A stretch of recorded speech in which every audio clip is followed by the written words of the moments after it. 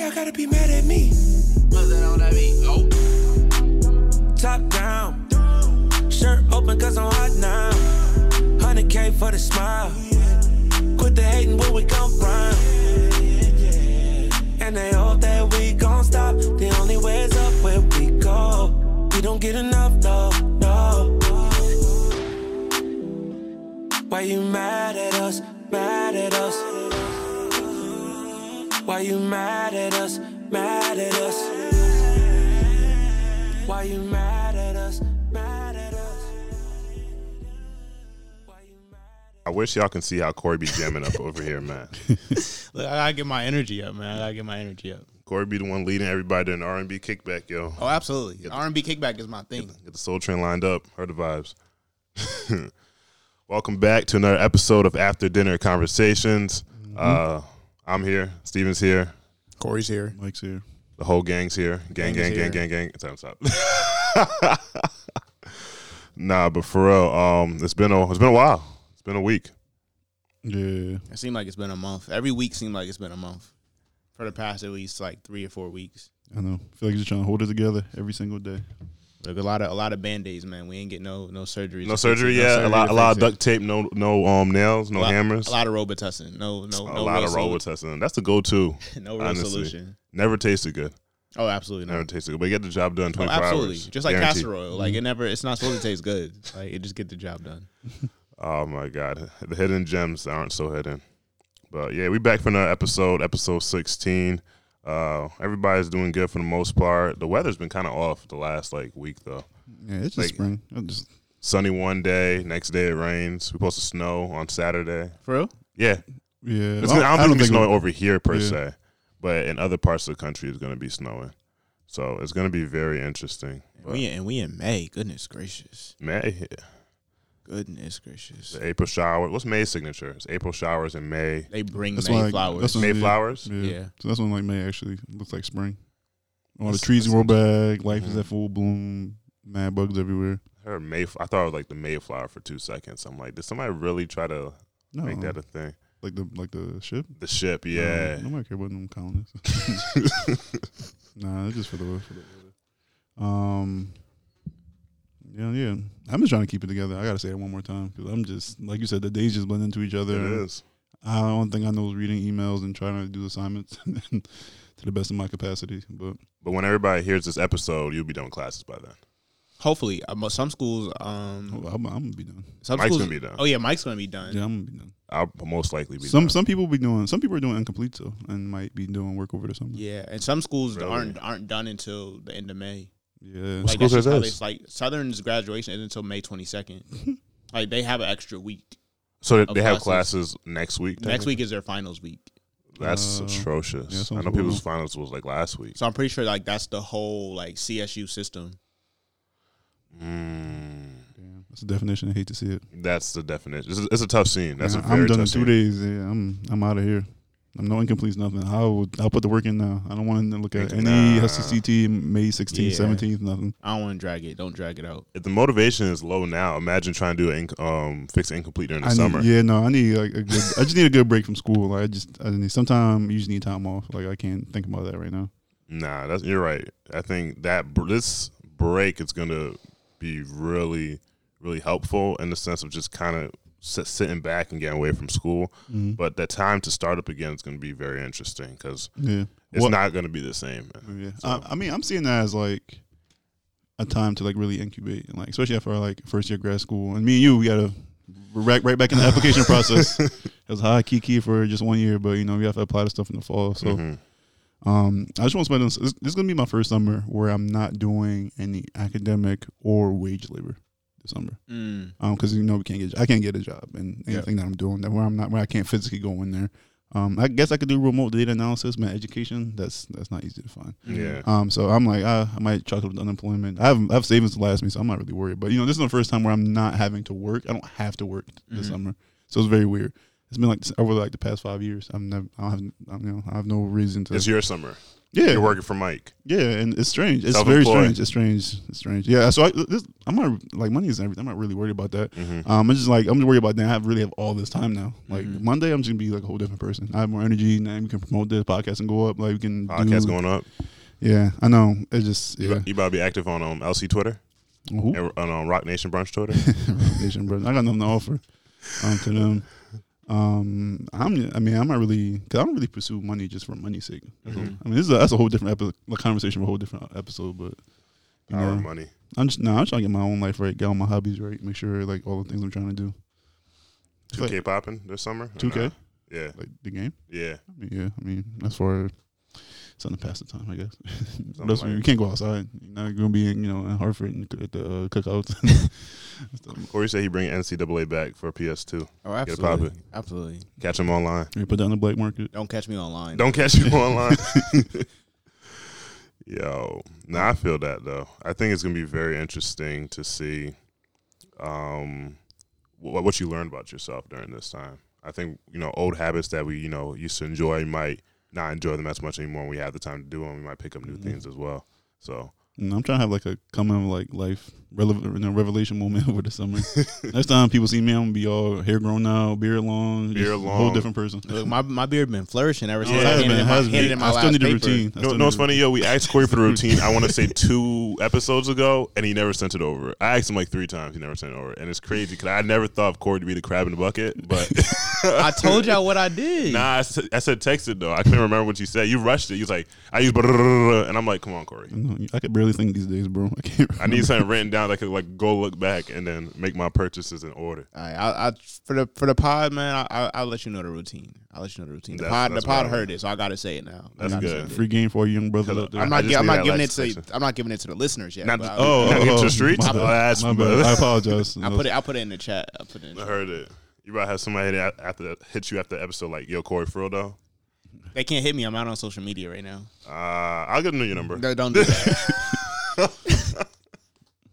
Yeah, Yo. brother. Just keep growing, keep believing. Exactly. Keep brushing and combing. It's gonna come one day. You gotta have faith. More than anything. Nah, I keep seeing all the things like, yo, if you can't do it while we locked in like this, it wasn't meant to be. And I'm like, We'll grow a beard.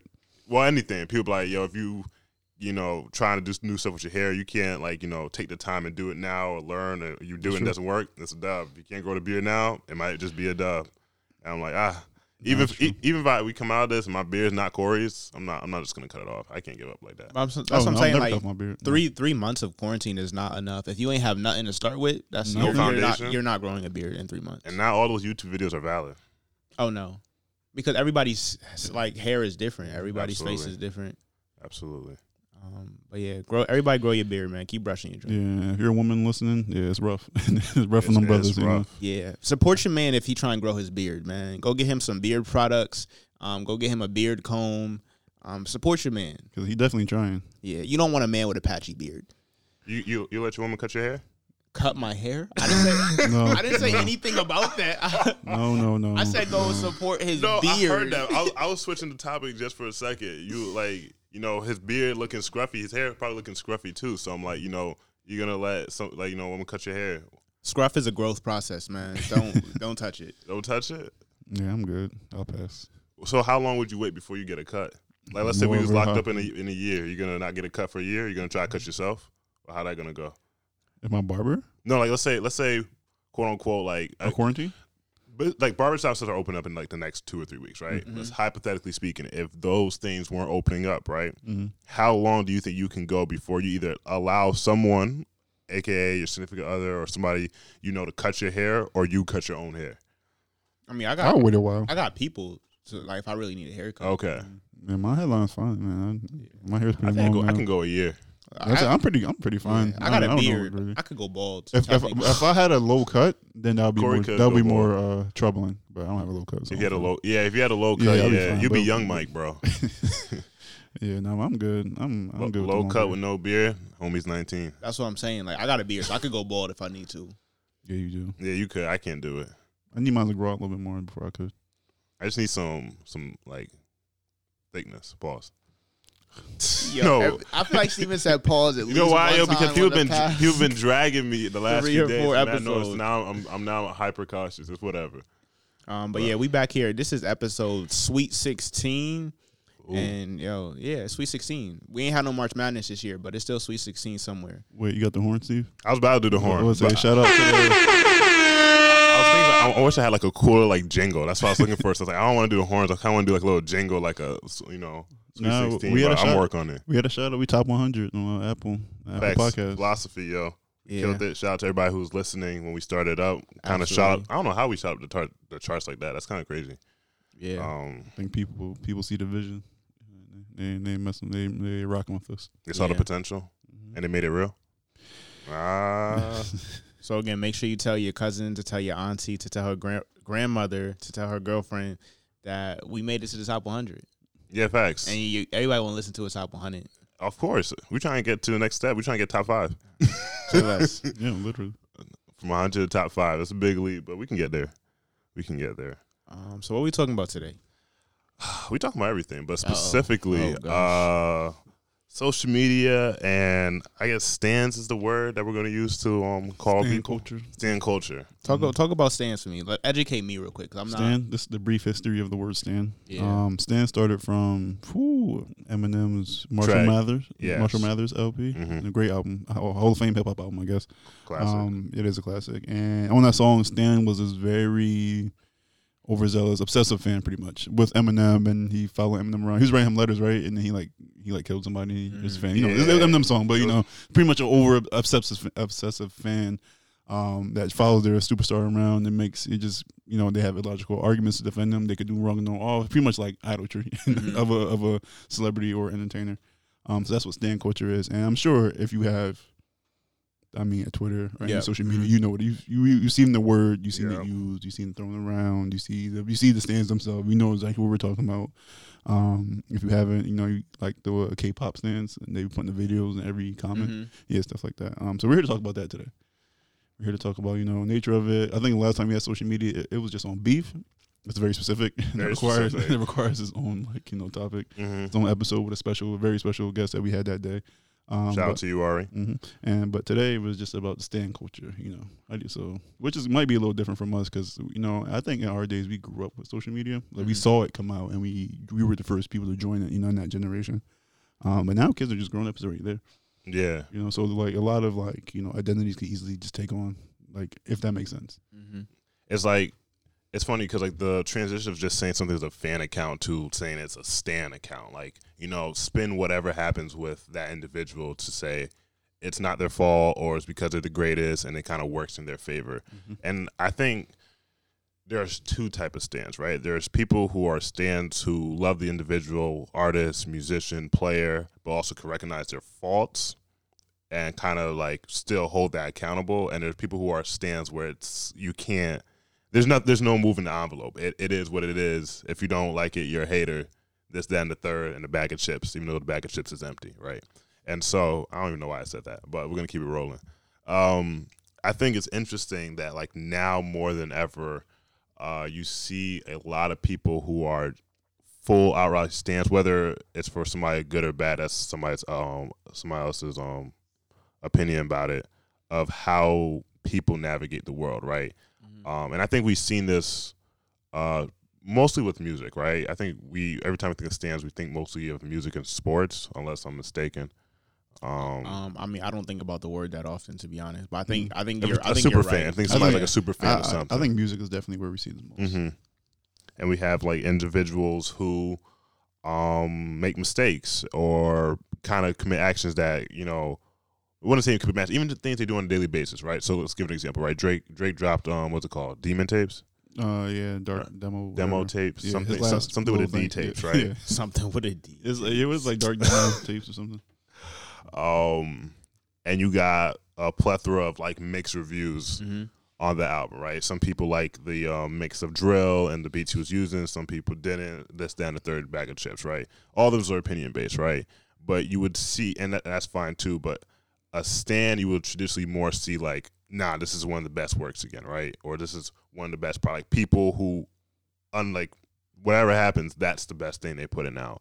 And I just find it really interesting, especially recently because, you know, we're inside, the amount of dialogue I see, especially about music and about people who are fans of their favorite artists and not, I don't want to say they're not being honest about what they think about the music per se, but I think they're listening with a blind ear. If that makes sense. What do you think? Like they're listening just to listen type of thing? I wouldn't even say listen. Well, kind of listening just to listen. More so they're listening to say they listen, yes, but also because whatever that person says or does is going to be melodic to their ears, right? Yeah. I don't know. So I think you would say they're listening and they've already made their assumption that the tape is going to be fire, like the album is going to be fire, regardless of what like the actual lyricism looks like, regardless of what the actual beats looks like. And just so there's no one thinks we're only playing one side. The same thing happened from the verse side. Like if you don't like somebody or you think that person's trash, even if they do something, you're gonna be like you're gonna write it off before you even hear it. So there's both sides to it. So I'm not trying to focus on one side before people start crying, because stands be sensitive. Yeah.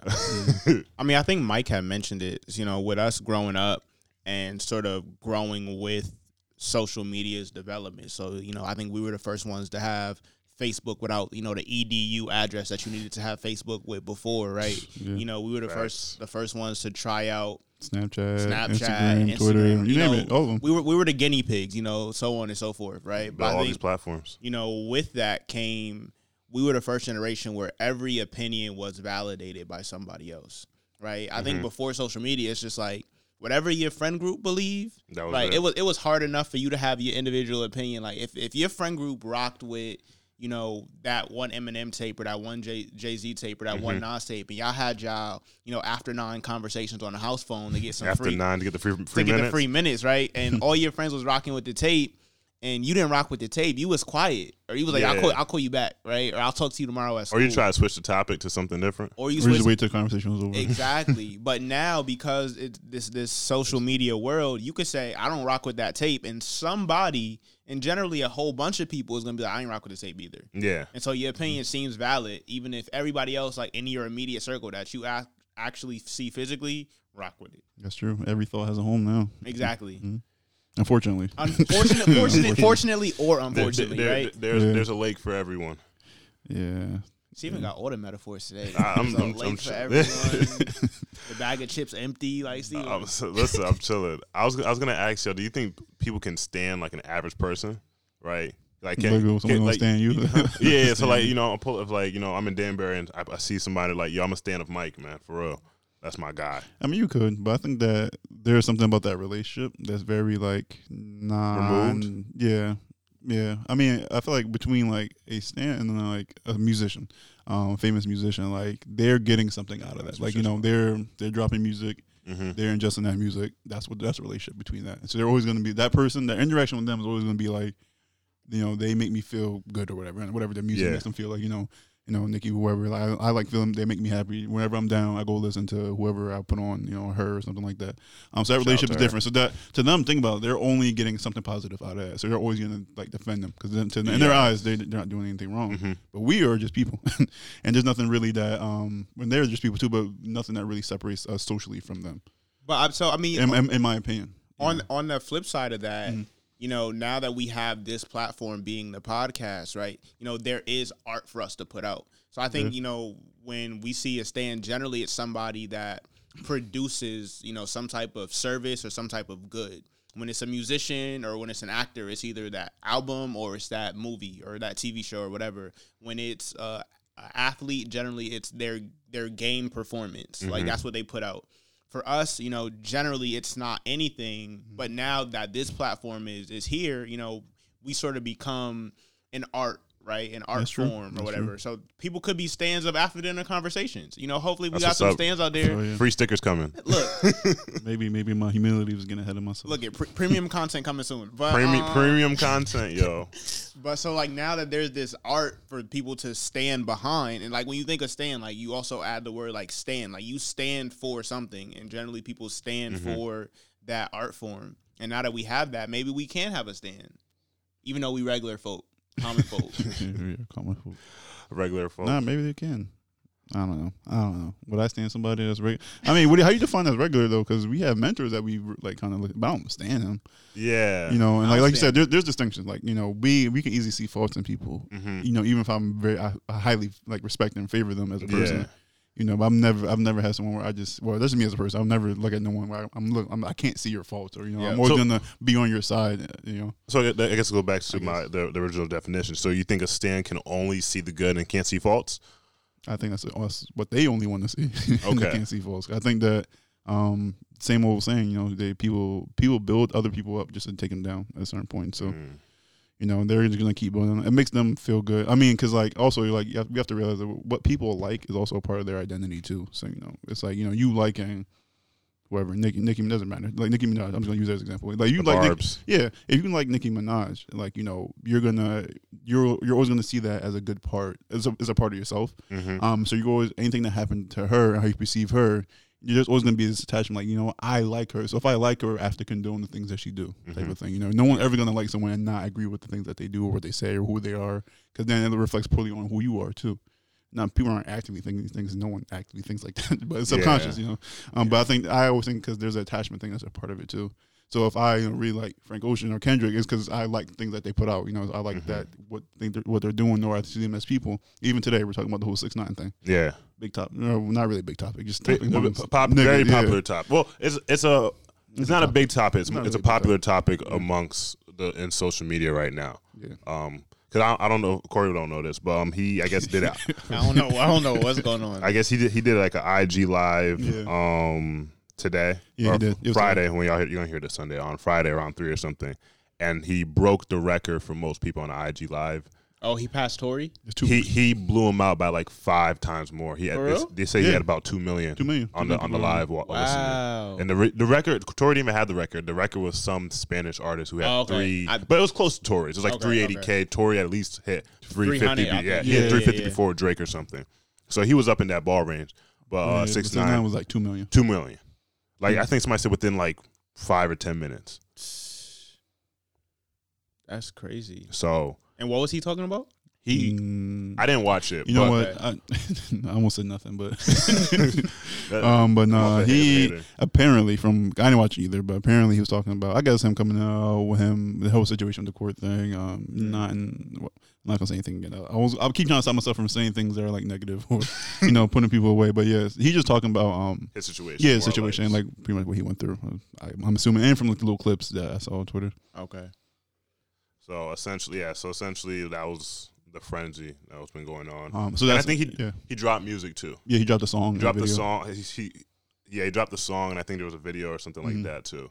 And I saw it. Look, my boy showed me a clip of it, and it was just him like fully embracing his, I guess, personality, because like there was like a small, like, you know, I don't have it on my phone because I got an old phone, but like, you know how you could have the face haha kiki talking with your emoji? The emoji. He did that with like a rat face or something like that. And that was like the hysteria, like, oh, look at him back to trolling haha kiki or whatever type of thing. Yeah, the whole thing. The whole song, he's like, you know, you're mad, I'm bad. Okay. And y'all were saying that a bunch of people were like just supporting him and coming out in support of him on like social media. Okay. Well, more, I don't know. More or less. More or less. And it's sad to see it, in my opinion, but I don't want to quote it because I've heard like just bits and pieces and from people telling me, but like him explaining why he snitched, because he snitched on people that wasn't loyal to him, this, that, and the third, and everybody's coming out like, oh yeah, that's facts, this, that, and the third. Oh, so snitching is cool now? That's the thing, Corey. And this is what we were saying before we started recording, or me and Steven was having a conversation about it. A lot of hip hop's audience, of course, if you haven't noticed, I don't know where you've been if you haven't noticed, but it's definitely not only black people who like hip hop these days. That's the world number one. And I don't think it's been that way since the 90s, honestly. But and so there's this wide ranging audience of non-black people who have zero understanding of what goes on and then like the realities of where the rappers came from. Mm-hmm. And so for him to do what he did, and him to come out and him to be like, you know, I did a high kiki, you know, he trolls about it. Yeah, everybody loves a troll. That's why I said and then there's people who are like avid, and so like the person who outspoke the most today was Meek Mill. Meek was active. Meek sent like 6-7 tweets all. That's when we listened to that freestyle verse and him talking about snitching. Like he was just on Instagram. Like that was the old one when he was a kid. Yeah. So Meek, you know, Meek, we already know who Meek is, so he wasn't having that. But They were in his comments. I think you know Chino, who hang out with Meek, who be riding the bikes. Yes. But he's in the group. Yeah, but he also tweeted about it too, and so, but they were like, but his 6ix9ine stands or fans or were both, I guess, were in their comments saying, you're mad," pointing clips of the video, so on and so forth, and then they're trying to explain away like the logic that it's like, why wouldn't you snitch on someone who tried to kill you or da da da, or if you're facing like 60 years, why wouldn't you do that too, that type of thing. And I'm like, they're gonna always brush away the reality of like those quote unquote street rules, like because it's not important to them. Like hip hop and everything that black people produce is not like real to them. They don't really put it's something they could come in and out of. Yeah, it's like a game to them. Yeah, it's just funny. It's something you see on TV. Like 6ix9ine isn't a real person. Like no one. He's created that personality for of course, exactly. And it works because people don't care about the authenticity of it. They care about the entertainment of it. He just like them. Go on, be a troll, laugh at people. Be a bully, like whatever. Mm-hmm. That's what people are into. Especially like social media. They're literally the same type of people. People like a troll. Yeah. Like, even people who trolls. hate like 6ix9ine, it's kind of like you almost like you like to hate, if that makes sense, right? It's like you could be on. You know what I'm saying? Like I'm not saying that for everybody who doesn't like him. Yeah, no. I just, every time I hear that line, the only person that always remind me of is Eminem, and I don't think I can use everyone. When someone said they hate to like you, from Renegade, yeah, that's my song, man. Yeah, that's only reserved for a special few. But we was having this conversation before. Like, there's plenty of people that are considered trolls in hip hop, right? That people will like or defend, but still not like other people, right? So, for example, I could Charlamagne in his own way is a troll, right? 50 Cent, I talked about this with Mike before the pod, is a troll, right? And people have like those people, like those specific individuals, but maybe won't like 6ix9ine. Or people who like Charlamagne won't like 50 Cent. Or people who like 50 Cent won't like Joe Biden or something. Like there's trolls throughout hip hop and throughout any type of industry in general. It's kind of like which one you prefer in a sense, and people find a way to justify what trolls they like because he's not that bad. He just kiki, he's joking. But it's kind of like these people are trolls, and any people who don't like these people kind of still feed the attention, right? Like, for example, I don't think me and Mike are really big fans of 6ix9ine. Corey Berry knows him, but we just spent like 5-10 minutes talking about it. People are like, that's true. Y'all still talking about him though? He's making his money. It's like, but this is more for a topic of a culture perspective. Exactly. We're not talking about just talk about him. No one can, let me tell you right now. Ready? I'm here to tell you right now, we don't care. Let me tell you, we don't care. Literally, we don't care. But it's for a greater purpose than just talking about it. Exactly. So. We don't care, and fortunately or unfortunately, hip hop has become, at least in my opinion, less about the art of hip hop, right? Mm-hmm. It's less about 100%. It's a lot 100%. Less about lyricism. It's a lot less about the art being connected to the artist, right? Mm-hmm. And so when I say that, like, the person like Mike was saying from, an underprivileged background, mm-hmm. That talks about being from an underprivileged background, like that's no longer the case anymore. Like hip hop wants to hear about the underprivileged background, but that person don't got to be from there. Because we sort of disconnected that, right? You don't have to be 100% honest in your raps no more as long as they sound good. Mm-hmm. And so, unfortunately, for like the troll aspect, it's all about being relevant and staying relevant. Mm-hmm. It's no longer about who has the best bars. That's going to be the most relevant person. No, it's about, who has a social media account, right? Who's constantly putting out content, who's constantly, having a story or an engagement, right? And so, Joe Budden, people will argue Joe Budden wasn't the greatest rapper, right? But he's found a way to stay relevant. To reinvent himself and to stay relevant. 6ix9ine, I've never heard one of his tracks. I probably did hear one of his tracks. You probably heard I heard tracks. I think if you've been to a party. I mean, we were in college when he came out too. Yeah. So I probably heard, but I've never actively, gone out and listened to a 6ix9ine album. But for whatever reason, we just had a 5-minute conversation. So I have to know at least what his name is. Right, yeah. So, if he put out a podcast or if he put out a news story, I'm probably going to, all right, let me tap in. I heard his name before. Mm-hmm. And that's what hip hop has become. So it's frustrating it's all about a relevance thing, and it's no longer about the content, the depth of the content or the depth of the artistry. Yeah, because hip hop started off giving the voice to the voiceless, exactly. Articulating those stories, hope to the hopeless, and they used to fact check you because if you weren't rapping about stuff that you knew about, then we wasn't listening. right? And there's no fact checks no more. People pull up to the streets quick with the receipts. There's no fact checks. Because the audience became disconnected from that cultural base where people wouldn't know through the fact check. You know? And like people are supposed to improve, right? I would never want the hip hop that started in the 70s to be the same exact hip hop that we got in 2020, right? Yeah, I would never expect that. That's not evolution. But if we're gonna grow, then we're gonna grow. We're not gonna be in 2020 as black people continue to ascend and do better for themselves and talking about the same thing. Listen, those impoverished people from those communities, they're not keeping the bottom line up of the rap industry or hip hop. So they don't really matter. And some of it's about us not owning or sharing it, right? But that's a whole nother pod. That's a whole nother pod. So I guess it almost goes back to kind of, let's say for an artist or even for an individual like a basketball player, to kind of like build that quote unquote like group of stands, right? You kind of have to leave or / go past your media environment, right? The people that you connect to the most, or do you think you could just stay within that? Because I think, of course, there's a financial side, as you alluded to, but I think people always want to get bigger as an entity, right? You don't want to just be the biggest artist in New York, right? You want to be the biggest artist in the United States. Correct. And from there, you want to be bigger than in the world. But in order to get that, you have to, in some way, connect with these other groups of people. You know what I'm saying? I don't think you need to necessarily do that to get stands, to get more stands. Get more. I'm talking about to elevate, right? Even past getting stands, right? In order to elevate your notoriety in whatever industry or profession you choose, you have to appeal to more and more people. Correct. Yeah. And the people that you have to appeal to are probably going to be different than the ones you started off with. Correct. Right? A lot more disconnected. That always happens. Yeah. And so in the journey of that, is it even possible to maintain that same level of rawness or realness that you have with that smaller, notoriety that you had in a given location to being, at a greater level, right?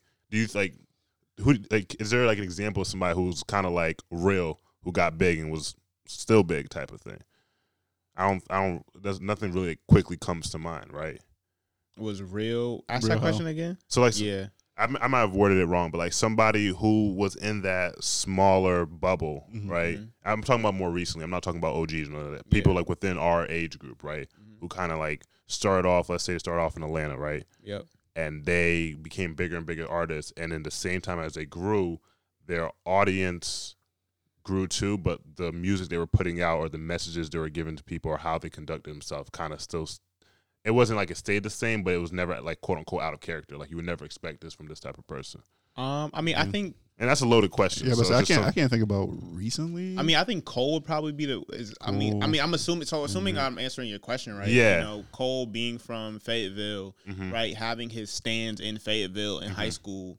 He had his stands. And I think, like we talked about elevation, him going to St. John's and being in New York, like that was his mainstream stand foundation, quote unquote. And he put out his content that was sort of consistently J. Cole, at least based on his roots, for the majority of his career until recently. He's sort of been able to branch off and do little things. Now that's the question of how loyal are those stands, because there's a lot of people that says, I want Friday Night Lights Cole every day. Right? I want 2014 Cole. Center. I want Born Center Cole. So dudes be stuck in one period of time. You're like everybody got to be one dimensional. Yeah, just give me the one thing I liked all the time. Yeah, give me that same album 20 times and keep it pushing. And ridiculous. I would say I can only think of people from like that generation, from like the early 2010s who came out when we were in high school and stuff.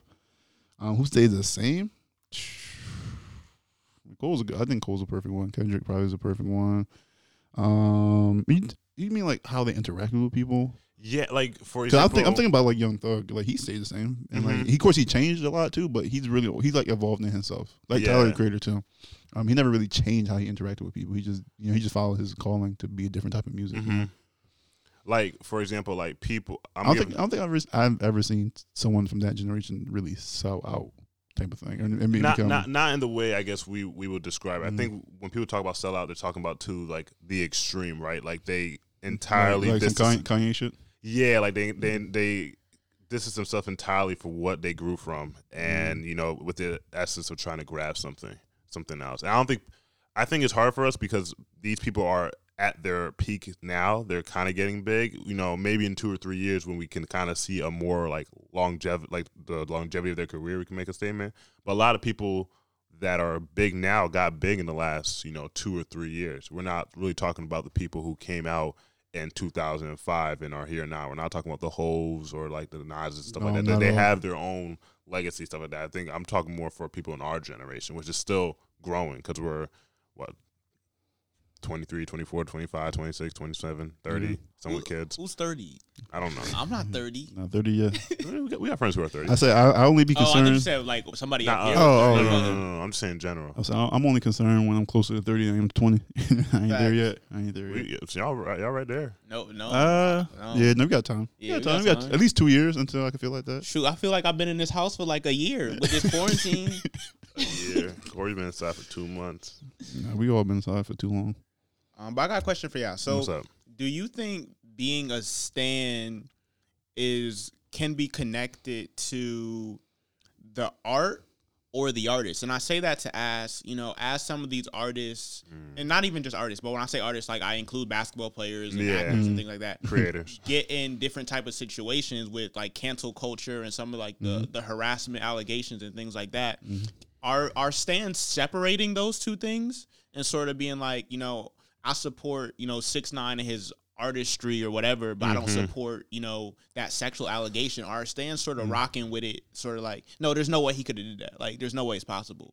I think most of them like to make themselves feel comfortable with the idea that, I separate the art from the artist, which is an impossible thing to do. It's not a real thing, but that's what people tell themselves, in my opinion, to make them feel better about that. So you don't have to address that. I just only like the music. I don't really care about him. But if a pedophile is making your music, why would you not care if you're getting your music from a pedophile? Exactly.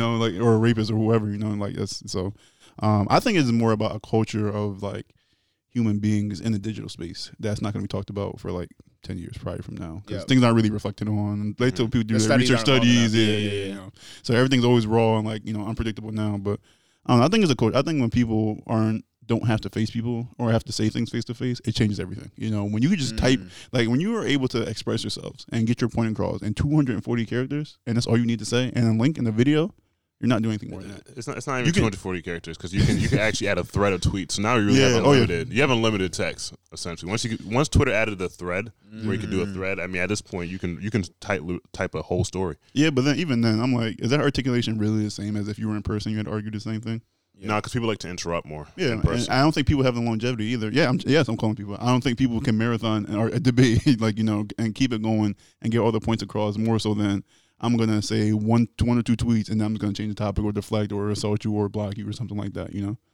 Look, if you got a valid point, you want to be on the pod, hit us. Please. At 80 Convos. All smoke. All civil conversation and debates too, but smoke too. We take it all. I accept all of that.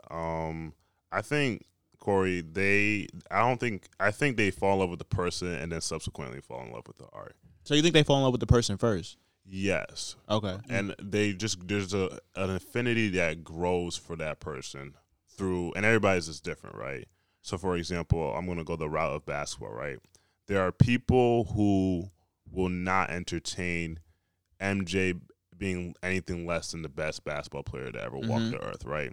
And their affinity from them, whether it's because they lost to MJ 5 times in the playoffs or, they remember things that were going on in their life and they remember it was a rough time, it was a good time, and MJ hit that buzzer beater or MJ won 3 titles and MJ, lost his dad, God bless his soul, and they felt connected to him like, damn, I lost my dad too. So like these are these subconscious attachments I think people make to individuals and they attribute to that through their creativity. So it's like, they have the affinity for the person, and on top of that, the person does great things.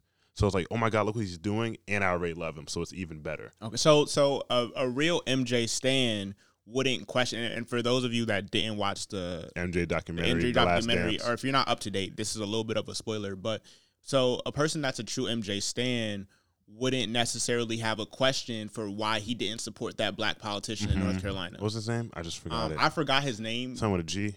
Harvey Gantt. Yes. Yeah. You gotta be paying attention. So a real MJ stan, if I'm hearing you correctly, wouldn't have an issue with that. Yeah, they won't have an issue with that, and actually they won't fault that necessarily, right? But I think that's cute. Mike's funny. They will justify it in the sense of like, you know, he's not a politician. Yeah, right. And I think yeah. the thing is, I understand people who are not socially intellectual enough to make to talk on the behalf of the public or make stances on things, because the last thing you want is to have a player or artist who's impressionist that people can just go grab and say, yo, go support this, because they know it. You want that person to also be knowledgeable about the topic, because you want to bring credence to it. Because if, let's say, MJ supported Harvey Gantt or remove Harvey Gantt, because I don't want to attach my analogy to Harvey Gantt. Let's say MJ went to go support somebody, right, who was bad, but he didn't really kind of know anything about him, and he just supported him, and people start questioning his credibility and stuff like that, right? Then it's easier for people to say, oh, don't listen to MJ, he's just going to support everybody. But in the case of like MJ or somebody else, I think when you have a level of wealth and notoriety, you have more resources available to you. I'm not trying to say what people should do with their time, but if you have money, you have more available to you. That's just facts. If MJ wanted to have someone to give him correspondence on what's going on with the elections in North Carolina once a day, he could do that at any time of day. He could pay somebody to do that. Not to say what he should do with his money, but I'm just saying. And so in this case, it's like people kind of put themselves in that shoes and then attach the scenario to that. So like if I was MJ and I didn't know about this black man who was running for Senate, then maybe, I could understand why he's hesitant. It's not bad. Maybe he should have supported him, but it's not a bad thing he didn't. The problem with MJ's scenario is MJ's opponent was Harvey Gantt's opponent was like the epitome of Jim Crow laws and all that was bad with segregation in the South. Literally outspoken racist, yeah. So even if you didn't know Harvey Gantt, right, you could, I think from a very basic for the culture, like, because I mean, at that point, I think his parents were supporting, Harvey Gantt, so it wasn't like he was completely uninformed. He was also the biggest star in the world, the biggest sports star. And so I think that's where it comes to question. Like I think I was watching First Take and Stephen A. I like Stephen A. but he tap dances a lot with certain things too. He wouldn't really fully address what MJ did was incorrect, right? And that's why I like Max, because Max keeps it $120 and everybody gets mad at him. Shout out to Max. But essentially he's because same way that Steve, I'm rambling, so I'm gonna cut this off quick. No, you're good. The same way my MJ, even though he didn't explicitly say it, but basically saying a doc that he's about his money, Stephen A. is about his money too. And he has an affinity for money just like MJ. So he can attach that narrative to say, okay, if I knew me supporting Harvey Gantt might piss off certain white people in the South or might cut my sneaker sales or might mess up with my Nest contract, I'm going to just step back and say nothing because that way I can keep my money, right? And that's what it comes down to, of saying, well, I can just do this and be fine. I can just play the middle card. And at the end of the day, you lose nothing. You lose nothing, right? And people can make criticisms. Opinions, but hey, he's still selling shoes to this day. MJ's a billionaire, with right? Inflation, People who didn't grow up during the MJ era are just learning about this. They could be mad at MJ now, but we're 30 years removed from the this whole scenario. Yeah. They'll be mad at MJ for 2 weeks, and then what? They're not gonna throw his shoes away. Right? They're not. They're in dead stock, prime condition. They're not throwing away their J's, and so it's just that affinity that you get from the person, and you can kind of draw the parallels of the acts. So that's just why I think. So are our standards too low for who? Not for us, right? Because I don't think any three of us are real super stands of anyone necessarily. But I might be an MLK stand though. Okay, so yeah, I mean, and a Malcolm X stand. I think those are maybe if there's so what about the MLK allegations? What allegations of Tim Chien? The same FBI that nobody trusts that made the allegations, but we won't talk about it on the pod today. We won't talk about it on the pod today because you talking about you want us to trust someone from the Edgar J. Hoover FBI? The COINTELPRO FBI? Look, I was just asking that era of the FBI. I'm not putting myself in any situation. If people are telling me they're getting the source, I'm gonna say this once, right? Because I'm not. I said it twice. So I'm gonna say the FBI I'm supposed to trust over Martin Luther King. Look, I'm not saying. Listen, I'm gonna say this once, and then we'll save it for a different podcast.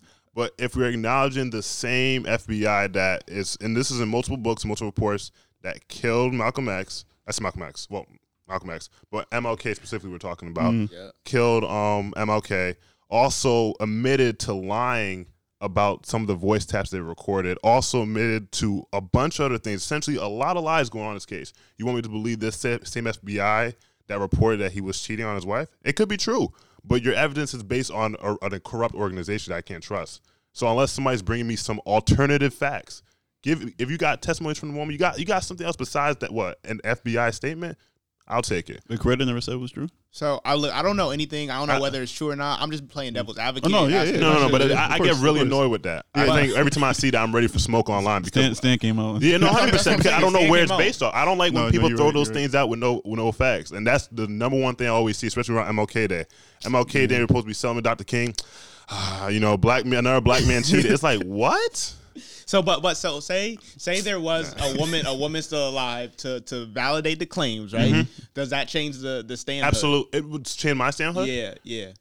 No, I'll sell infinity for him, but I'll acknowledge what he did was wrong and incorrect, and I'll be disappointed in him. So, but is that a stand? Is that being a stand? That's being a correct stand. That's being a correct stand. Okay, yeah. But that's not how most people are. No, a stand would find a justification for him cheating. They'll say he was away from his wife for 6 months and he was lonely. Like that's what a stand would say. Got it. And I would say because you might have a different word because that's not what a stand is. That's not how we see stands behave. Yeah, right? exactly. Yeah. They're gonna justify to no logic or what's in about why what they did shouldn't be seen as bad. I agree with like me and my mom. Like, yes, I mean if it was true and like he cheated on his wife, horrible. We don't want to see that. I don't condone that behavior. I don't support it. But that man had the Million Man March. Like that man was the face of the civil rights movement. I'm not gonna not like he was nonviolent. Like he put forth a moral, ethical like face and leadership to that movement, which is like never before seen at the time. So he was it was hard to take away that because he cheated on his wife. I mean we all love sanctity of marriage. Don't get me wrong, but Jesus, like it's okay for him not to be a perfect person. I think all the quote unquote role models or leaders that I love and respect in my mind, I've never looked at them as perfect individuals. Yeah, like you can't do that. This has been like at least since the age of 8 or 9. I fully acknowledge that somebody as good and righteous as it can be are flawed individuals. And once I accepted that, I can accept the person as a great person and still acknowledge where their shortcoming lies. And I think most people expect somebody they revered to be perfect. And once you create that ball for somebody, you're only going to be faced with disappointment. Now, how much leeway we give for people to make mistakes is up for interpretation, right? Like, where do you draw the line to where your respect for that person is lost, or you no longer you don't like them, right? So I mean, I think it's hard. 'Cause I think the biggest stands that we all have, obviously given everybody's individual circumstance, are generally, your parents or your guardians, right? Mm-hmm. Those are the biggest stands that you have for the most part, right? Mm-hmm. And everybody's situation is different, but a lot of times, like when you see people who were arrested or children who were arrested or harmed in a violent attack, usually gang related or whatever, the mother's on the news, she a little shocked because her angel can't do nothing wrong, right? Her baby can't do nothing wrong. And so those are usually the biggest stands. But in those questions, even if you find out your child was involved in some wrong activity, aren't you still they stand? Like I was like, you still got to be a kid stand. I mean, it depends on what they did. I mean, it depends on what they did, but like you still gotta love them at the very least. I don't know. Depends on what they you did. gotta love them. Depends on what they did. Biologically connected for life. This is not something I'm saying lightly. You gotta do some heinous. I don't know, some people do some heinous things, man. I don't know. That's true. That's very true. That's very true. I wasted my time raising a dumb. I'll be so tight. Like if they did some heinous stuff, like they murdered somebody or they raped somebody, nah, bro. You can't live in my house. You can't talk to me, yo. You gotta don't come next to me. You gotta toss the kid. I didn't raise you. Give my name. Take my word. Give me my name. Watch it be Mike Reed Jr. too. It'll be Mike Reed the third. Yeah, no, I'm good, bro. Like take away the Reed, you just got Mike and 3. Don't ask me for nothing. M3. Atrocious. No. I would never tolerate some behavioral missteps like that. Anyways, yeah, no authoritarian stuff, but no way. Yeah. Nah, put your foot down, bro. I'm here. No way is I did this. Let me go to my room. No, you gotta find somewhere else to live. No. Good thing we ain't do the kid episode today. Nice. Hey. Ain't dumb homicide. Let me go take a nap. Go take a nap, and I'm gonna go talk to my pops and my mom. Yeah, I'm good, bro. Don't call me. Slow your roll, G's. Slow your roll. You done damaged the family image. Exactly. Actually, no one should be talking to you. Don't make no statements. Go home. Nobody. Go sleep at the jail. Mike gonna be like, anything you say can and will be used against you. Yo, this was gonna happen. FBI, Mike gonna open the door up like, yo, he upstairs. I don't know him. That was never my child. Go on. Why does Steven have an FBI? That's an excellent question, and I honestly don't know. I don't know. Oh man. Please delete that joint. That was perfect. I was waiting for this perfect. episode. There's no way you was prepared for that. There's no way. Oh my god. I don't know. Y'all think you have a line when you would not respect someone anymore? If it's not fidelity in your marriage, I don't know what would it be. I don't know. I think it has to. There's something moral that has to be. I don't fully know. I think there has to be something that damages. Like if there's somebody of righteousness and of the people, if they do something that is counterproductive towards that's like egregious, then it kind of just cuts it off right there. I think I have a perfect example. I know we're getting close to the end, so this probably would be our last point. So how do you feel about President Obama then? In terms of just his legacy, I guess that's how you feel about towards him, because he's of course the most model black president. If we could have asked for one, it would have been in character and public images of him. But he also has a very not so good. That's a euphemism, but not the drone wars overseas, bombing seven countries, deportation, the lack of things he's done for the black community, as was often quoted. But that's what's quoted, right? That's what people say. Right. That's I'll put a pen in there. I'm like, that's what people say. Especially if you go to black communities, that's the first thing you hear from OG. Like, what did he do for me? And people using the argument to become Republicans. Mike, ask your question again. So I was like, how do you? I guess all of us really address his person, his legacy. Did the line stop for us because we saw him? We were kids when we saw the first black president come, and we saw him go for 8 years. Be a great president. Fix the economy. He did a lot of great things. Especially being a no scandal, no bad image at all type of person. But at the same time, he would do things that we kind of criticize other American presidents for doing too overseas, which is bombing and murder. Letting these wars go on all the time. Yeah. His legacy, I don't know. I think for me, I always have the question of whenever I look at any leader, so anybody that I support, not just Obama, but looking at Dr. King, looking at other people, whenever there is a scandal, and Obama didn't have any scandals in his presidency, but even as I look at, hey, maybe there could have been a bill that directly addressed black communities, whatever the case is, I always question, do you throw the baby out with the bathwater, right? That's what the OG say. Yeah. And so it's like a metaphor, yeah. And so as I talk about the things that people have done that I look up to that might have, had a couple scandals, right? But that still, invest in HBCUs, right? That, still give money to certain causes, that still, promote the United Negro College Fund. Am I throwing the baby out with the bathwater by saying because they had this scandal, they got to be canceled? And I mean, we're probably going to do an episode on cancel culture, so I'm not going to sit here and, delve into that too much, but that's always my question. And so I can't sit here and say I have a line that anything above that line, like you're good with me, anything below that line, like you got to go. But that's always the question. Hey, they did this, as my boy, I'm not rocking with you. I would never dap you up. But I know, the $30,000 that you gave to that student, Shorty wouldn't have been in school without it, right? And so do we throw the baby out with the bathwater? That's always my question. No, that's a good point. I think, Mike, that analogy, it sits a bit harder for me only because I view, when it comes to leaders in politics, especially the presidential role, the perception of how much power is invested in that role and the lack of accountability that people give to the other branches of power, right? I think, especially because, Trump's insane and he just tries to do every executive order every time he wants to do something. People think oh, that's what Obama, he should have just wrote executive orders. And that's not exactly how government works. And so I think I fault Obama for his stance, and let's say we're talking about deportation, for example, of how he addresses that, how forthcoming he is about it, as opposed to the things that actually happened with it, if that makes sense. I'm moving around a bit, so I'm gonna try to break it down real quick. I don't think Obama was as forthright coming through at deportation. I think he just ran it amok, if that makes sense. He he actually just did it and then left. And people if you listen to news or read articles, people are telling you this is what's happening. People love Obama, but look how many people are being deported, more than whatever is going on in the past. And I think him not addressing that or him not being forthcoming to that is kind of like, you kind of look at it a funny face, like somebody who is supposed to be champion minorities love and champions minorities kind of doing the opposite, right?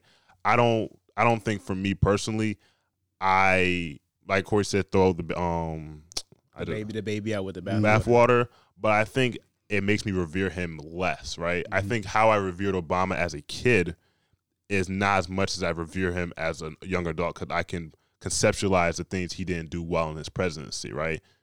Whether they be for, certain minority communities, or whether it be for things of like war related and stuff like that. But for me, when it comes to that specific seat, like the presidency, and in the respect of what he is, he's a black man serving as a president in a racially divided country where no one was supporting him. I'm just gonna say that's fact. I'm not saying as an excuse. I'm saying that's a fact. Yep. So I kind of have to give a little bit credence to the situation that's presented in front of him, especially considering how government is ran in this country. But there's still a level of accountability that I have to attach to him, because he still has a voice to speak on things. And if we as people, or if I didn't feel that he came forth enough to do so, then that is a problem. But I don't think I don't think he's done anything for me egregious enough to me to say I can't like Obama. And I don't think post his presidency he hasn't done anything. I think he's been active enough to try to create change in the places he goes. I know he was in Hartford last year with Obama Foundation. I know he does that in Chicago. The foundation is big in Chicago. Yeah. Big in Chicago. He goes to different inner cities and starts programs to enrich youth and get them to be active and give back to the community. So I think I see some of the things he didn't do as president directly, him trying to do in a small scale.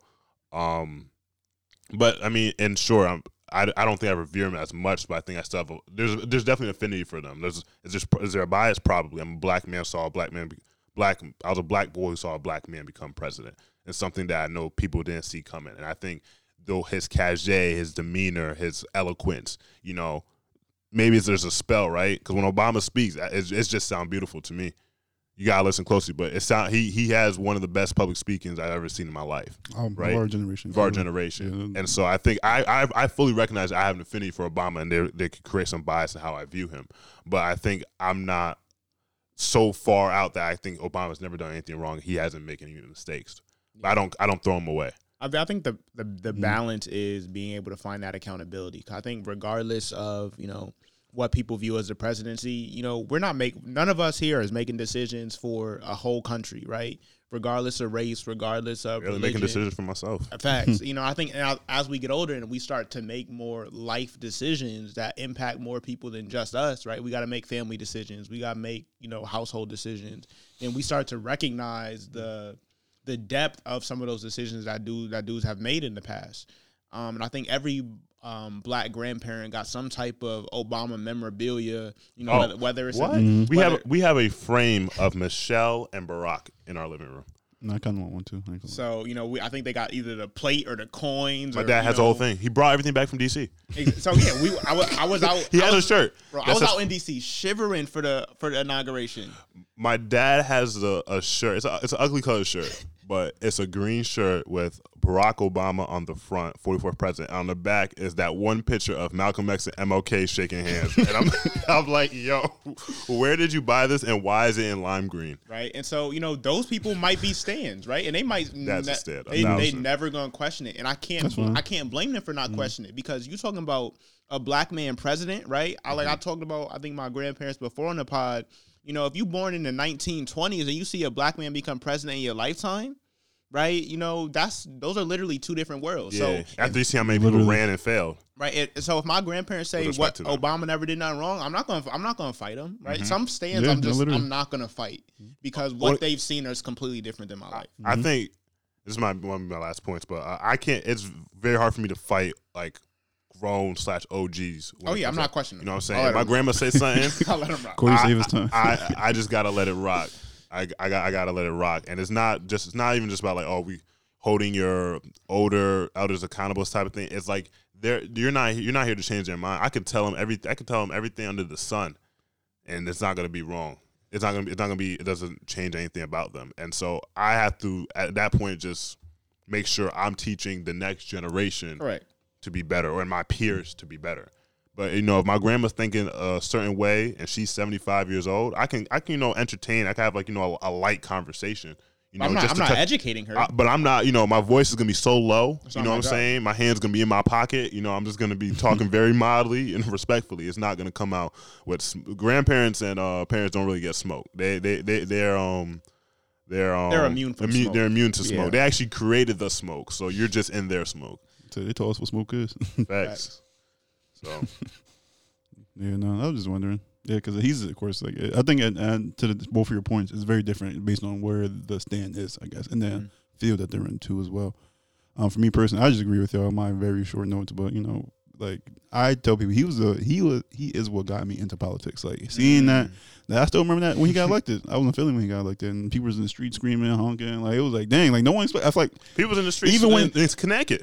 I remember watching the cold. news. I remember watching the news leading up to the election, and people were like, there was black people getting interviewed, and they were like, they didn't want him to win because they thought he was gonna be assassinated. They thought he was just gonna get killed. Yeah, people were scared. People wasn't even gonna vote for him just for like that alone. Like the security, I was told, for the inauguration was like the most I ever had, and like there was about like 10 snipers on each roof. Bro, that inauguration was crazy. I was like 8 years old with my hand warmers. I was like, yo, and but I'm so glad that I was in the there. Front right row. When I was down there, I was like, yo, why am I here? I could have been watching this on TV. But I'm so glad that I was there. You should be glad, bro, because you're gonna be like me watching with TV with new braces in my mouth. Absolutely. The kid's gonna be asking, what was like? I was there in the front row, 8 years old. I don't know about no front row. Nobody was getting. My dad was barricaded back like 20 miles, listening from like a megaphone.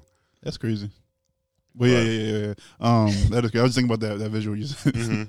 But no, yeah. So he always inspired me to be like engaged, because I told people if he wasn't there, like as being the masterful public speaker that he was, he used to. I don't know, people might not know now the current state of things, but we did have presidents who used to do like annual State of the Union, press briefings, correspondent dinners. Like he used to do G7, G8 when they had the summits, have their speech. He has speeches there, like and just at different places. And so I will always just tune in. I would tune in. And so like I'll never forget what he meant to me and where I wouldn't be where I am now. Yeah, of course. I would not be where I am now if he wasn't the person that was like, be better, have this character, go off your principle, be diplomatic, work towards things. We can work through unity, not through war, even though he was going through wars. But, at the same time, it was all about the image that made the most of me. Yeah. When I grew up and I get to see the facts and like read the stories and read the Afghanistan papers and all the other things that went on. I don't think I see him less. I think that the only thing that, because like when people talk about the black community thing, I think that it's hard. It's hard to do that. He never. I know it's hard. But and on top of him inheriting the Great Recession in 2008, right, and Bush, it's crazy. You could just crash the country and go retire in your ranch house and get a library. Yeah, and get free protection for the rest of your life.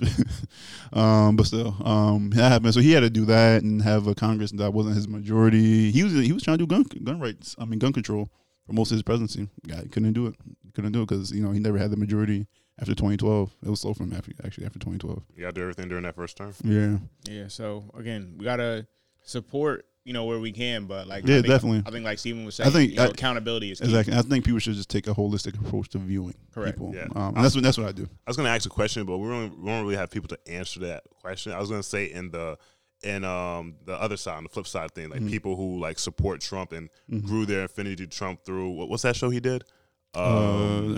Apprentice or whatever, like that type of reality TV, right? And they quote unquote grew with him, right? I mean, that's really. I remember I watched the documentary on Netflix about Trump's allegations with money and the scamming and all the other stuff he did. I lost my train of thought, but essentially, I was going the route of people who stand like that type of individual and then try to justify their their reason acting. And I guess what's the difference between you from one perspective on the Obama side and there's people who think Obama was literally the devil walking amongst the nation, and on the flip side, people who exalt Trump as if he's somebody special, and I guess talk that route. And I think I don't think you'll ever be able to fully understand the other side as long as the other side is opposite. I think there's always going to be some overlap sometimes. Like if you meet in the middle, like there's some overlap. All right, I sort of see where you're coming from. I could validate your opinion, but when it's completely opposite, I don't know if there's going to be no understanding. Yeah. I mean, I just try to see it from their perspective. It's hard because like. I think it was something. Effective, like structural racism all these years, but people don't realize that it kind of changes the way we view our own history and where we come from. You know, a lot of people like you're blessed to see. Like, both of y'all are for seeing your grandparents, you know, and stuff like that. But some people, not really me, but some people like, you know, they never met their grandparents. Correct. They think back and they think about where they came from. It's just nothing. You know, you can't really have nothing to rely on. You know, and no one's telling them stories or like stuff like that. And so, I think like it's just really about where your values lie. I guess to answer your question, Steve, it's just different. There's nothing really separating it. Just that our cultures just brings us to different beliefs and. Correct. You know, and we're attaching ourselves to different things. Yeah. So like even like to your point, like I try to see it, but like I said, I'm like, you know, only thing I could do is have like counterbalancing hypotheticals and like, you know, I'm like, what if we were the majority? You know, what if we, you know, have all the structural benefit, like, you know, inclination towards us and our people, and then we unfairly like, you know, took away from everyone else. Like, would I be racist? Yeah. You know, would I be right? Would I be right wing? Yeah. Like, you know, what would I be doing right now? If you had all the privileges, they say. Yeah, like, you know, how much would that change who we are? You know, who we came from? Like, would we just be, you know, bougie? Would we not care? Would we be on the beach right now? Like, you know, will we be protesting just go like the beach, but yeah, you know, will we protest just to go to get a haircut? Florida's canceled. I told you, 49 states. Or we swapping Puerto Rico and Florida. Yeah, we're right. I'm with it. Florida, Cuba. Yeah, but I think what everybody said is valid. I think the only issue is, you know, when stands sort of on opposite sides become violent. And, you know, that's what we got to stop. You know, and I'm not saying it happens regularly. And I think a lot of it happens on social media. But there are times where stands, especially as you talk about politics and religion, like stands on both ends, you know, it becomes violent. So I think, you know, keeping the peace is what matters the most, regardless of what side. Like I'm gonna say I disagree. I'm not gonna say you wrong, right? But I think the issue is when the violence starts. So, you know, keep your head with this corona going on. Mm-hmm. Keep your mind right. Do you think we can be at peace if we have very different, you know, views on life? I mean, I don't think peace necessarily means agreement, in my opinion. Mm-hmm. I think, you know, you can certainly coexist. Right. Yeah. Without having the same opinion. I'm just curious. Yeah. There's some right wingers out there. Oh yeah, absolutely. But don't see the value in our humanity. Like, can we actually coexist? Can we be at peace? Open question. I'm not. No, definitely. That's for people listening. I'm not trying to like. You know, I'm just gonna throw an open question too for the people.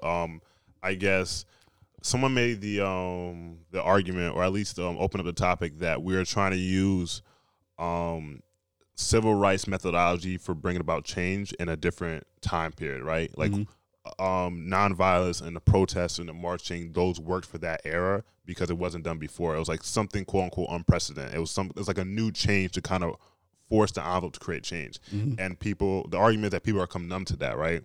No, we can peacefully march and we can call 20,000 senators and we can kind of sit in and stuff like that, but people are becoming numb to that. People are just saying, whatever, cool, you guys can do that. I'm going to keep being unjust.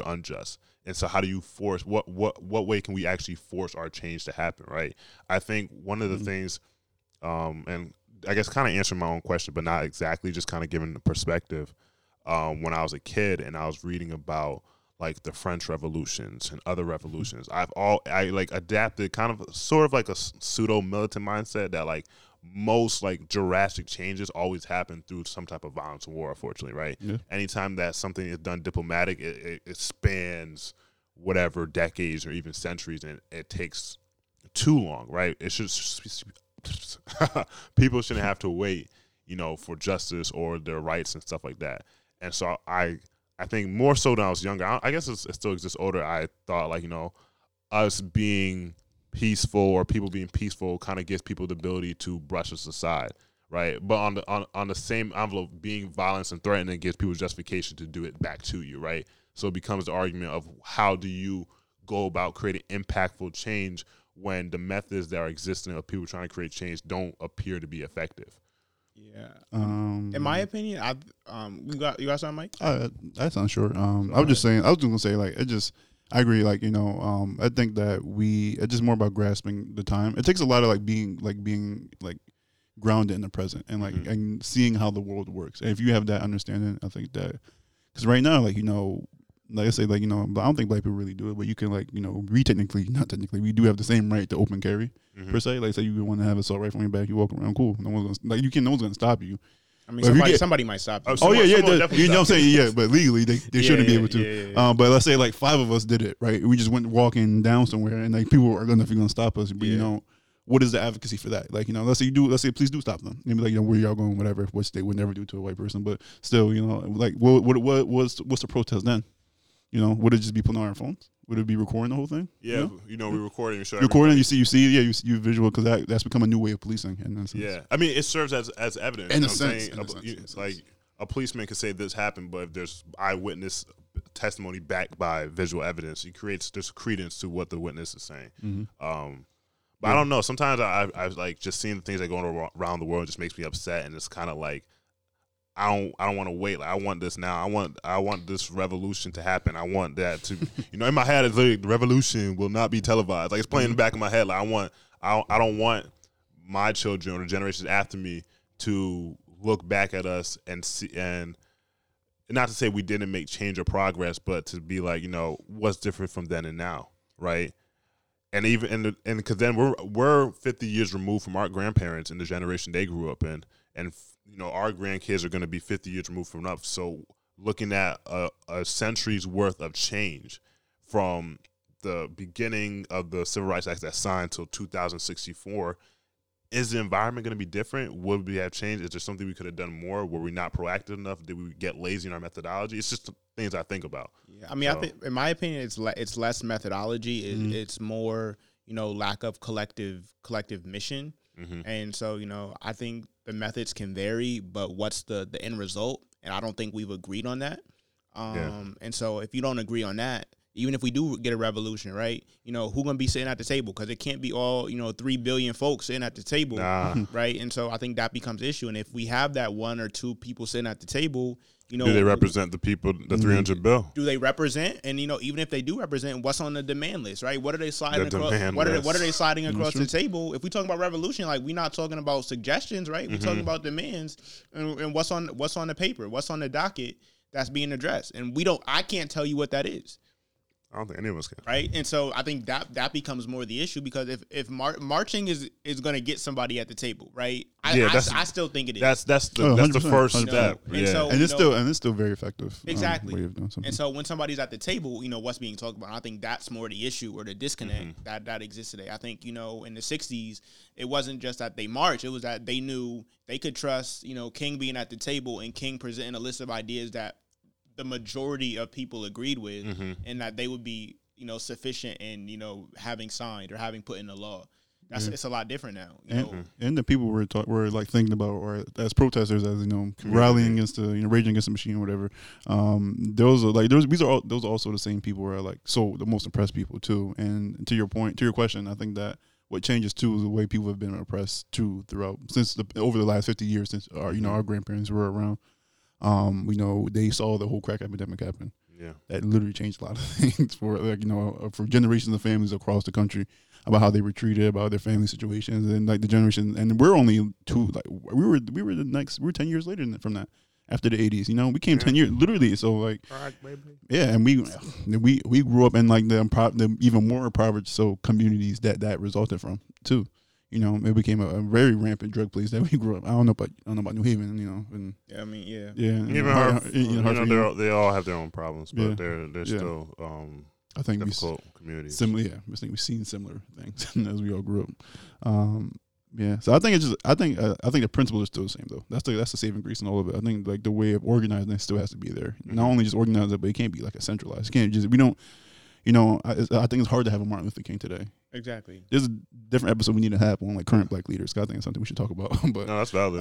But nah, you can't have MLK. They would have dragged him. They would have had receipts for the allegations they have against him. I think cancel his jail record, his prison record, and everything. Yeah, I think cancel culture makes it hard to have any leader because we're sort of judging based on their whole persona, and I think we have people now like. We have friends that might want to be politicians when they grow up. They're scared to even have a social media account, right? Oh, they don't post nothing. So they be hiding when the flash comes. They don't come for us, too, when we run. Oh, 100%. Exactly. It's going to be slow for me. We give them content for days. They're going to see all the smoke I put online. So when we talk about, 2064 elections, it's going to look a lot different than 2008, right? Because we're not just talking about, like, them old pictures, that black and white pictures that somebody found of you smoking, in the parking lot. They're going to have the IP address when you make your OnlyFans account. All right, now we can transition. Plug a plug. Let Let me stop. Plug a plug. Plug Let's a go. plug. Plug a Stop plug. He said Let's close it out. Let's close it out. He said we about to have a president with OnlyFans. That's not what I said, but I'm gonna keep it pushing. I mean, history's tangible. Oh man! This week, plug a plug is the Havana Boutique. This is a fashion line that says where luxury fashion meets lifestyle. This is actually a local brand. Shout out East Hartford. Looking to bring women's style and fashion, whether it be professional or going out attire, that type of thing. So if you want to follow them, you can follow them at the Havana Boutique, TheHehavana Boutique, BOUTIQUE. It's all one long ad name. That's a long ad name. Website is the same, but just put .com after that. So shout out to them. Keep making your clothes. Keep inspiring. I see some of our friends on the page too. Shout out to y'all. Yeah, so that's the plug for this week. There we go. Shout out. Keep doing your thing, man. So make sure you support small businesses, especially during this pandemic, because we want them to not only survive, but hopefully, thrive as soon as this ends. So definitely keep supporting. Absolutely. Now it's time for everybody's favorite segment. Dun, dun, dun, dun. Pass the aux. I need like a better... I'm going to get a jingle made. I don't know when, but I'm going to get a jingle. Who's going first? Look, I'll set the stage high, You set the stage high. There we go. So my guy, not even my guy, but I got put on to him not too long ago. Mozzie, West Coast, Sacramento, I believe, rapper, just put out a new project called Beyond Bulletproof. So that's the name of the album. The album was pretty solid holistically, but this one song stood out for me, and it features my guy Eric Bellinger on the project. And so the song is called Mozzie Can't Let You Go. And that features, again, Mozzie featuring Eric Bellinger, Can't Let You Go. Here it is. Yeah. It's gonna be a favorite song. It's easy, girl, I really fuck with you. Ay, tryna see what's up with you. Ay, I can't leave you alone. I know I'm living wrong, but I can't let you go. You're the one I want in my life. I've been staying up at night. I can't leave you alone.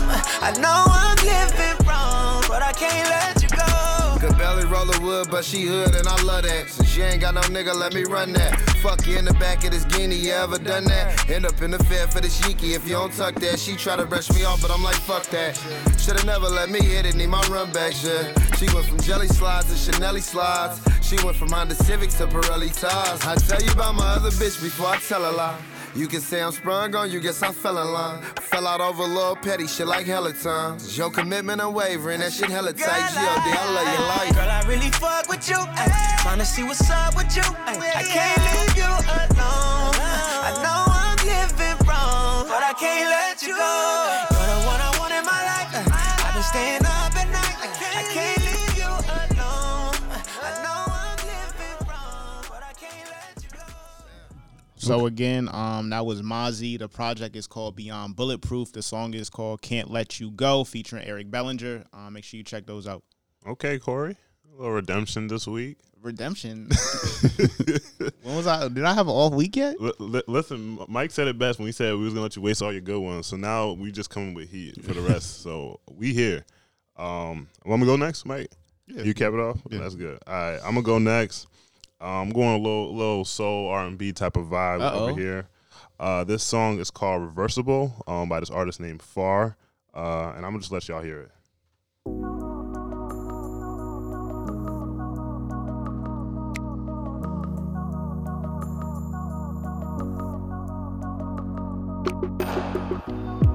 Oh, this feeling isn't sitting right. It chills me to the bones. Oh, why? 'Cause when I'm with you in the dead of night, I feel alone. I feel alone. Oh.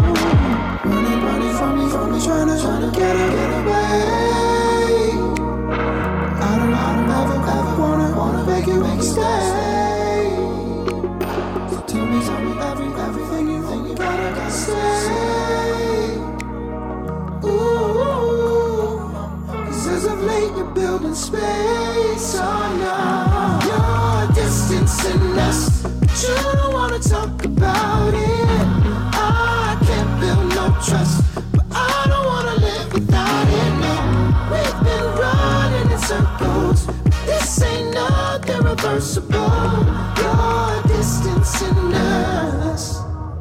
Na na na na na na. You've been moving farther from my side. Only threads to keep us close. Oh, So that is Reversible by Far. He just recently dropped an album. It's called Weightless. So check it out. It's Far, F-A-R-R, all capital. So that's the vibe. That sounded dope.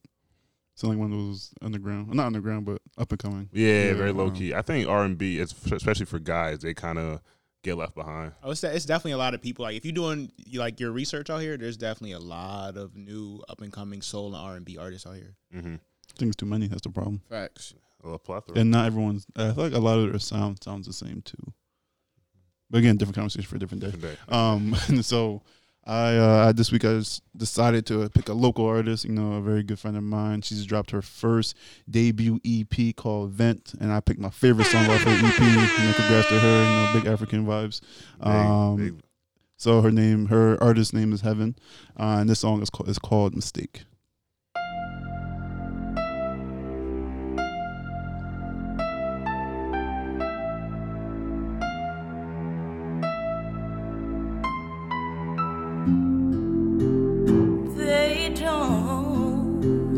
They don't tell you what love's supposed to be like. No, no, no. They don't prep what heartbreak feels like. No, no, no. 'Cause when you love someone and your heart's crying out for them. When you don't want nobody else but your man.